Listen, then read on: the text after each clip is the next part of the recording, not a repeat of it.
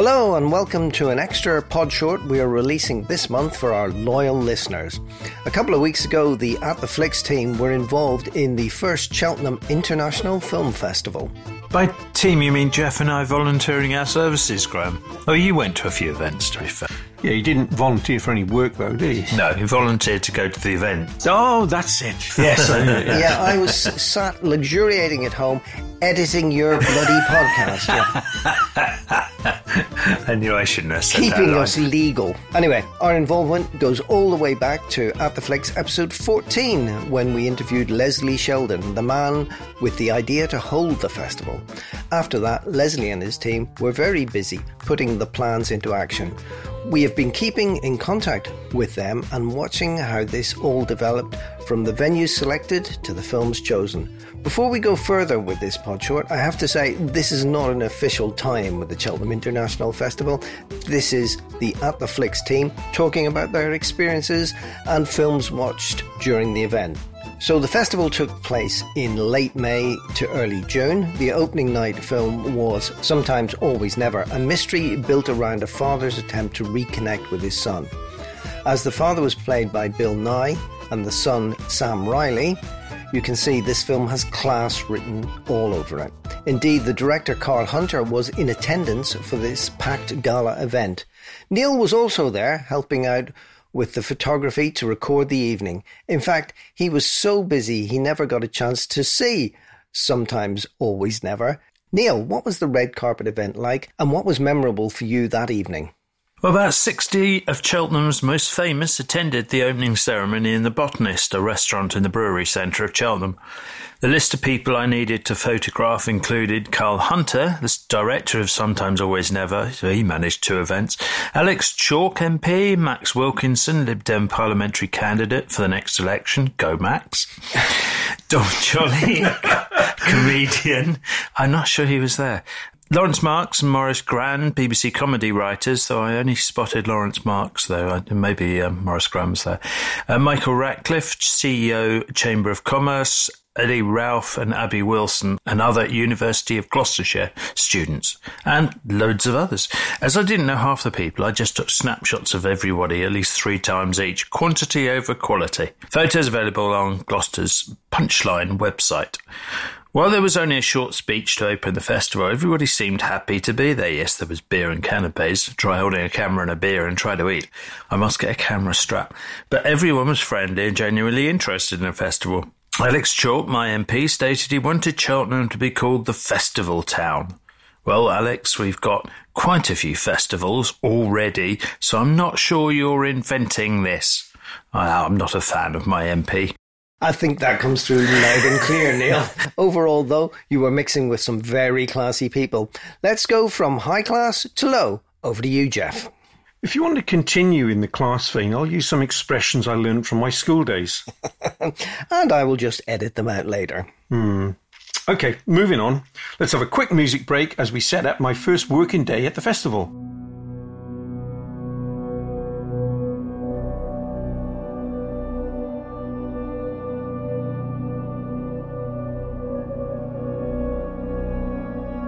Essentially, I worked 3 days in one location, at the door, guiding people to the screen and occasionally having to sit in there with them. That must have been a real hardship. You two wouldn't understand, it's called work. Before I talk about my first day, I would like to give a huge shout out for Maz and Dave, who brilliantly organised everything at the location where I was working. Thanks, guys. Let's talk more about my first day. So apart from guiding people and answering questions, I managed to get 3 films in that day. First up was a film I'd not heard of before, an Indian movie called Love, Sonia. Now, I hadn't heard of it, but I'll never forget it now. So, Love, Sonia, an Indian feature about a very graphic subject, Indian sex trafficking. It's so graphic, we're not even going to make any jokes. Like Slumdog Millionaire, this does give a Victorian feel to India in that its fast economic development is not being matched by a social development. In the film, Sonia is a village girl who lives with her parents and sister, Priti. Unfortunately, her father is a poor farmer and in debt to the local moneyman. His way out of this is selling Priti to the moneyman, who sends her to work as a prostitute in Mumbai. Sonia, distraught at what has happened, sells herself to try and go and rescue her sister. Unfortunately, the real world doesn't live up to high ideals, and Sonia becomes caught up in the seedy Indian sex industry. The film is full of shocking and powerful moments. There's a particularly horrific sequence where Sonia, the excellent Mrinal Thakur, is sent to China, and what's done to her there is as bad as anything in the Indian sequences. It's only when Sonia gets sent to America, where there's a nice cameo by Demi Moore, does her life begin to change for the better. With a film as powerful and angry as this, there can be no happy ending, just the beginning of recovery. There are excellent performances throughout from all the female cast, and a very chilling performance from Manoj Bajpayee as the pimp. Lest we get complacent, this cannot happen here. Just look around at some of the imported sex worker court cases. Horrifying, upsetting, unforgettable. I was almost shell-shocked when I came out of this, to be honest. Indeed, a BBC correspondent who was there was still shaking and trying not to sob as she left. It's well worth seeing, but be warned, this is not an easy watch. After that, I think I need to go and have a wash. Graham arrived for the next film. You looked completely shocked when I met you after that, Jeff. And that young girl from the BBC was like white-faced. It's an incredibly hard-hitting film. Everybody was coming out of that. I thought, what on earth have they watched? I would say watch it, but just be ready for what you're about to see. And as I didn't know anything, I'd not even heard of the film 10 minutes before I'd gone in to see it. It just blew me away. So what else did you see? Okay, well, Jeff and I, after Jeff's horrific time with Love, Sonia, we went and saw something quite gritty as well, Arctic. It's a gritty and hard-hitting movie about a pilot, Overgaard, Mads Mikkelsen, lost in the frozen Arctic after his plane crash lands. Things get worse when a helicopter that has come to rescue him also crashes, and Mads' character sets off to try and reach a base 5 days away by foot. I was very impressed by this minimalist movie. The look of the movie is sharply defined by the solo survivor against the white expanse of the Arctic landscape. Excellent solo performance from Mads, and the tension builds to a crescendo at the end. The direction is exceptional, with a brilliant pacing, keeping you on the edge of your seat as Overgaard faces a series of trials. The relentless fight to survive is depicted so well, with nature throwing problem in Overgaard's way all the time. Whilst all the time we see his humanity as he works to save not only himself, but the only other person in the movie. Indeed. It is, as Graham says, a lean and mean survivalist story. However, after Love, Sonia, it felt like an 1830 holiday. But back to the lean and mean. It's so lean, you don't even see how he gets into this situation in the Arctic wasteland, just his crash plane, as Graham mentioned. To further emphasise that point, you don't know anything about this man or why he's there. The film, like the landscape, is bare, and it's all the better for it. As another example, there's a polar bear lurking around the area. But this only leads to one confrontation and no killing. So The Edge, that old Anthony Hopkins film, this is not. Even when a woman arrives, because of a failed rescue, there is no interaction with her, as she is unconscious for much of the movie. It is just the landscape and survival. Impressively shot in Iceland, this is made all the more powerful by playing it down, including an enigmatic ending. An incredible piece of work. Now, after that, Graham and I had a chat to an actor named Russ, who's making a film this summer. And I'm pleased to say your At the Flicks team have been invited to the set. Next month, we'll give you more details about that film in our movie news column. Mel Gibson isn't in it, is he? That would be something you would sneakily organise. I know you, Jeff. Graham, would I do that? Yes. All will be revealed next month. Don't panic, guys. You can trust me. I'm the Boris of this podcast. Anyway, after Graham left, I went in for my third and final film of the day, Mid-90s, the directorial debut of actor Jonah Hill, who also wrote the script using incidents from his early teen life in the mid-1990s. I guess is where they got the title from. It didn't work for me, this hanging out with skateboarders in Los Angeles in that time period. You might say, this is not your generation, and that's true. However, one of the callbacks in style is Richard Linklater's Dazed and Confused, which very much was my period. That also didn't work, and for the same reason. You don't warm or associate yourself to any of these characters. That is especially true of the central character, Stevie, as played by young actor Sonny Suljic. He comes from a dysfunctional home and just wants to fit in with his heroes, a bunch of low-life, scummy skateboarders.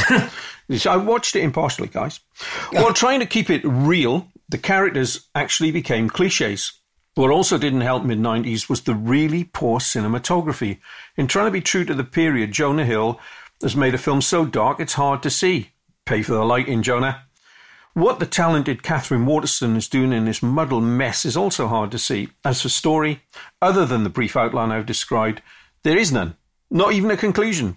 Mr. Hill, you need some more lessons from your mentors, such as Mr. Scorsese, before you try this again. You didn't like it then, Jeff. You're going to have to learn not to sit on the fence. A very quick break as we prepare for your next day.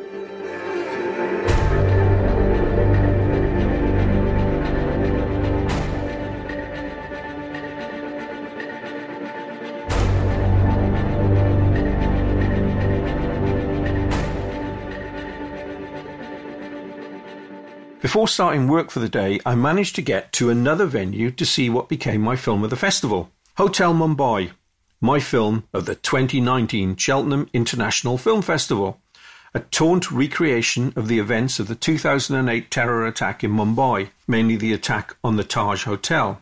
First-time feature director Anthony Maris has made a film in the style of United 93, in its brutal, unsentimentalized recreation of events. Where I think he has improved upon the excellent United 93 is in the characterizations. Dev Patel, Anup Kher, and Jason Isaac all give great performances. You are with them as they go through this terror, not knowing if they're going to survive from 1 minute to the next. The fact that this follows the Indian staff and the sacrifices they made in protecting the international guests is true and very moving. At one point, I was worried we were going to get to see the Americans saving the day. The way that cliche was set up, then undercut, was shocking and again true to life. The senselessness of it all is so frustrating and annoying. You learn as it goes on that even the terrorists themselves being played by higher forces at work back in Pakistan. Forces that remain free to this day. Sober and Powerful, one of the year's best movies, and opens in the UK in September. After that, it was back to my film festival place of work and prepare for the arrival of our special guests. Who, me? No, Graham. Film director Mike Leigh and friend of the show, BBC Radio Gloucestershire's Nikki Price. That's right. Nikki was running her afternoon show from the venue. Nikki had a very clever link-up, fully wirelessly connecting back to Radio Gloucestershire, and was able to wander around and interact untethered, and did an interview with Jeff and I. Nice. Looking at it longingly, were you? We can't afford it. Yeah, right? No, we can't afford that sort of kit. Yes, it was. I was having a bit of techno lust. As if that wasn't enough excitement, acclaimed director Mike Leigh turned up for a retrospective of two of his early films. Before that retrospective, Nikki interviewed the great man for the BBC. Once that was over, we all took our seats for Nuts in May. Originally a BBC TV production in the 1970s, this has been shown in festival as I said, a highlight of Mike Leigh's early work, and the director himself was there to answer questions about it. The film focuses on middle-class characters called Keith and Candice Marie, who were originally created for stage in an urban environment, and the idea of the film was to put them in the country. Keith, played by Roger Sloman, and Candice Marie, Alison Steadman, go camping in Dorset. There, this middle-class couple come face-to-face with the working-class people who refuse to follow their ideas of order. Actually, it's a bit like me on this show. So there's an element of fascism lightly dealt with in a film which looks at these people as essentially children who cannot get along. Fun until the ending when it sort of peters out. However, a good cast and a good deal of nostalgic 70s fun. Now, during the film, Mike Leigh was sitting in the seat behind me. Glad I enjoyed this one. I was a bit worried he'd tap me on the shoulder and ask about Peterloo. After the film, Mike Leigh did a Q&A session where he explained about the ways he creates scripts from working with actors well before filming begins. He also went into detail of how he got the slot on the BBC for the 85-minute feature without having a script in place. It turns out the location of Dorset was very important to the BBC powers that be at that time. Well, I believe Director General had a house down there. Anyway, after that, there was a brief break, before the second Mike Leigh film of the night, his 1971 directorial debut, Bleak Moments. Bloody hell, bleak is right. After the film, which Mike Leigh, the director, attended again, he thanked everyone for staying with it to the end. This is early 70s slice of bleak life, and it doesn't come any bleaker, told through a host of depressed and put-upon people, from a woman whose life is looking after her autistic sister, to a co-worker whose invalid mother just grinds her down. There is the thinnest of connecting tissue within it.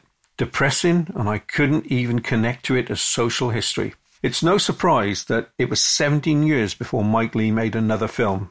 Really? Yeah, he concentrated on TV and worked with the BBC after that, and then into Channel 4. Now, the cast are good, but this embryonic work that Leigh does in developing his script just doesn't cut it here. Even the locations of Bleak, a painful, slow film to sit through, and actually one that made me miss Peterloo. Dear, oh Lord, that bad. In the Q&A, Mike Leigh called it cinematic paint drying. I couldn't agree more. However, I was in the minority, as many people there seemed to, well, I wouldn't say enjoy it, more appreciate it. Interestingly, Bleak Moments was funded by Albert Finney. When it was filmed and then released in America, it turns out a piece of music was accidentally used where copyright was in force. It seems Mr. Finney came to their rescue again and funded the copyright claim. A great man, sadly no longer with us. Despite that, it was great of Mike Leigh to give up his time for the festival, and a real pleasure to shake his hand at the end. I bet you never mentioned Peterloo to him. No, I think he got away with that one. After that, and desperately in need of a good film, the final movie of the day was the Danish feature, The Guilty, which, by the way, is now on Netflix. A cracking little thriller from Denmark, based on the same principle as the Tom Hardy movie Locke, in which it's just one person and essentially everyone else is a voice on the phone. In this case, Asger, a police officer who's temporarily been made a dispatcher for reasons you learn about as the film goes on. Now, on this fateful evening, Asger receives a message from a woman who is in the process of being abducted. From his seat, he tries to find out what is happening and tries to use the forces at his disposal to find her. Like Asger, all you learn is via the telephone, and this builds to a real edge-of-the-seat tension. Tightly directed and coming in under 90 minutes, this whole film hangs on that central performance. Thankfully, Jacob Cedergreen is excellent and guides us through the film. A first-rate filler. A great film, and one that is already high on Dec's film list of the year. So are you saying that the central character was really good, but the rest of the people were just phoning it in? Oh, dear me. I bet you were glad to get home after all those movies. And after jokes like that. Time for another quick music break to show the passing of the days.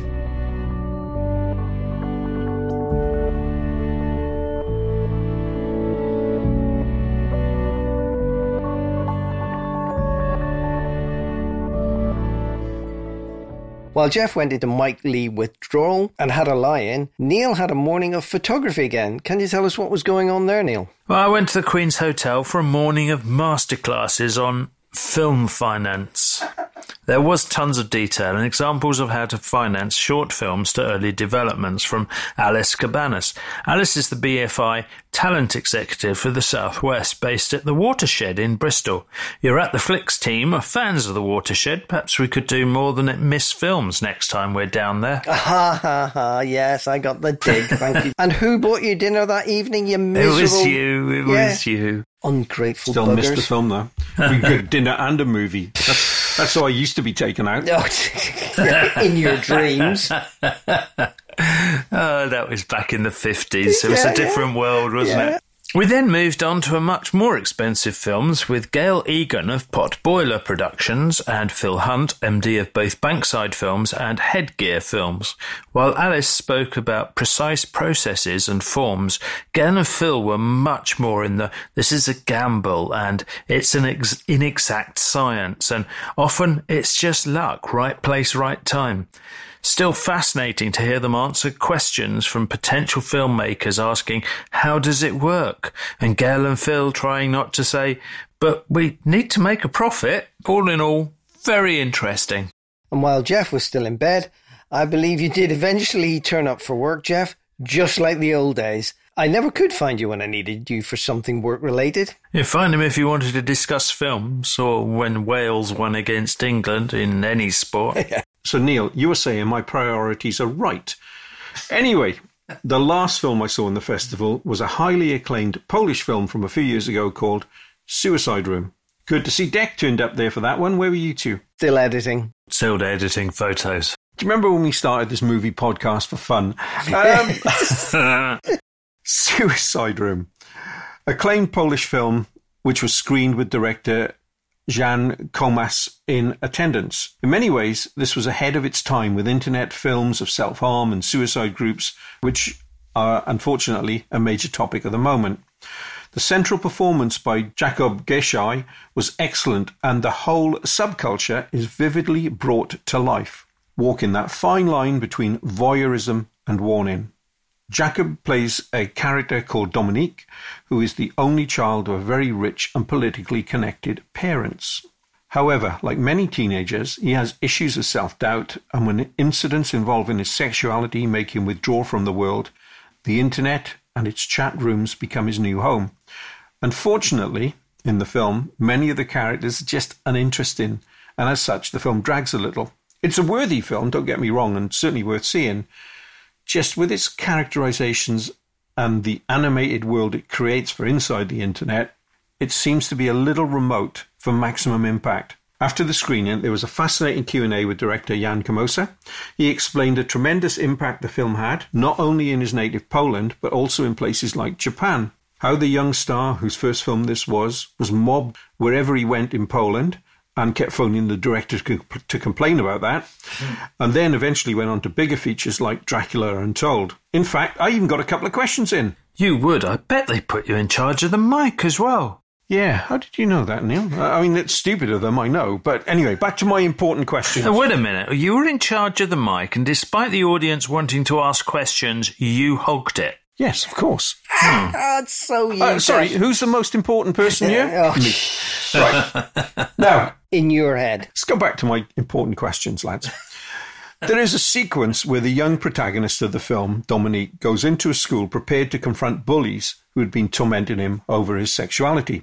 As Dominique enters the school, you see he has goth-style makeup on and a gun in his hoodie. This struck me visually as a reference to the Columbine High School massacre, which Jan confirmed was very much intentional. Now, Suicide Room also has a lot of animation. That includes the Suicide Room of the title. It's a virtual world where he meets and falls in love with Sylvia, an animated character who has a striking resemblance to the Artemis avatar in Ready Player One.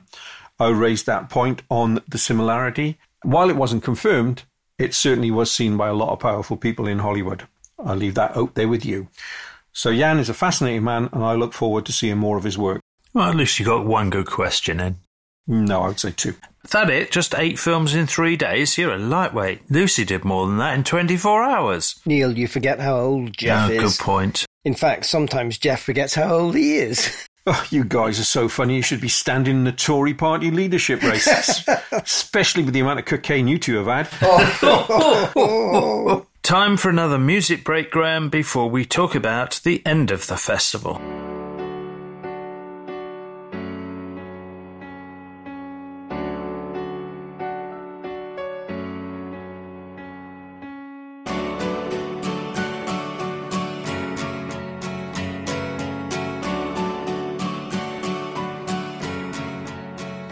So that ended our involvement. However, there were another 2 days of events after that, which unfortunately we were unable to cover, probably because of Neil out playing golf and Graham with his editing. On the last night, there was the grand finale and the prize giving. Here is the list of the films which won. Best Short Experimental. My Dad is Orange, L. Ralph. Best Short Narrative. Hell for a Moment, Edward Japp. Now, actually, we've seen this one, Graham. Oh gosh, yes, we have. Yes. We saw it before the festival. When we were asked to give our views on it and whether it should be included in the festival. Disturbing film. It was a very disturbing film, which has a little twist in its narrative, so we won't say any more here, but if you get a chance, seek it out. Next award, Best Short Documentary. £125 an hour, Andrew Owens. Best Feature Documentary. Shakespeare's Heroes and Villains, Stephen Cookson. Best Feature Narrative. Capernaum, Nadine Lebaki. What do you think, Neil? Should we have been there for the prize giving? Not sure. Those high heels are difficult to walk in. And on that note, it's goodbye from us until the next Cheltenham International Film Festival, and thank you to everyone who made this possible.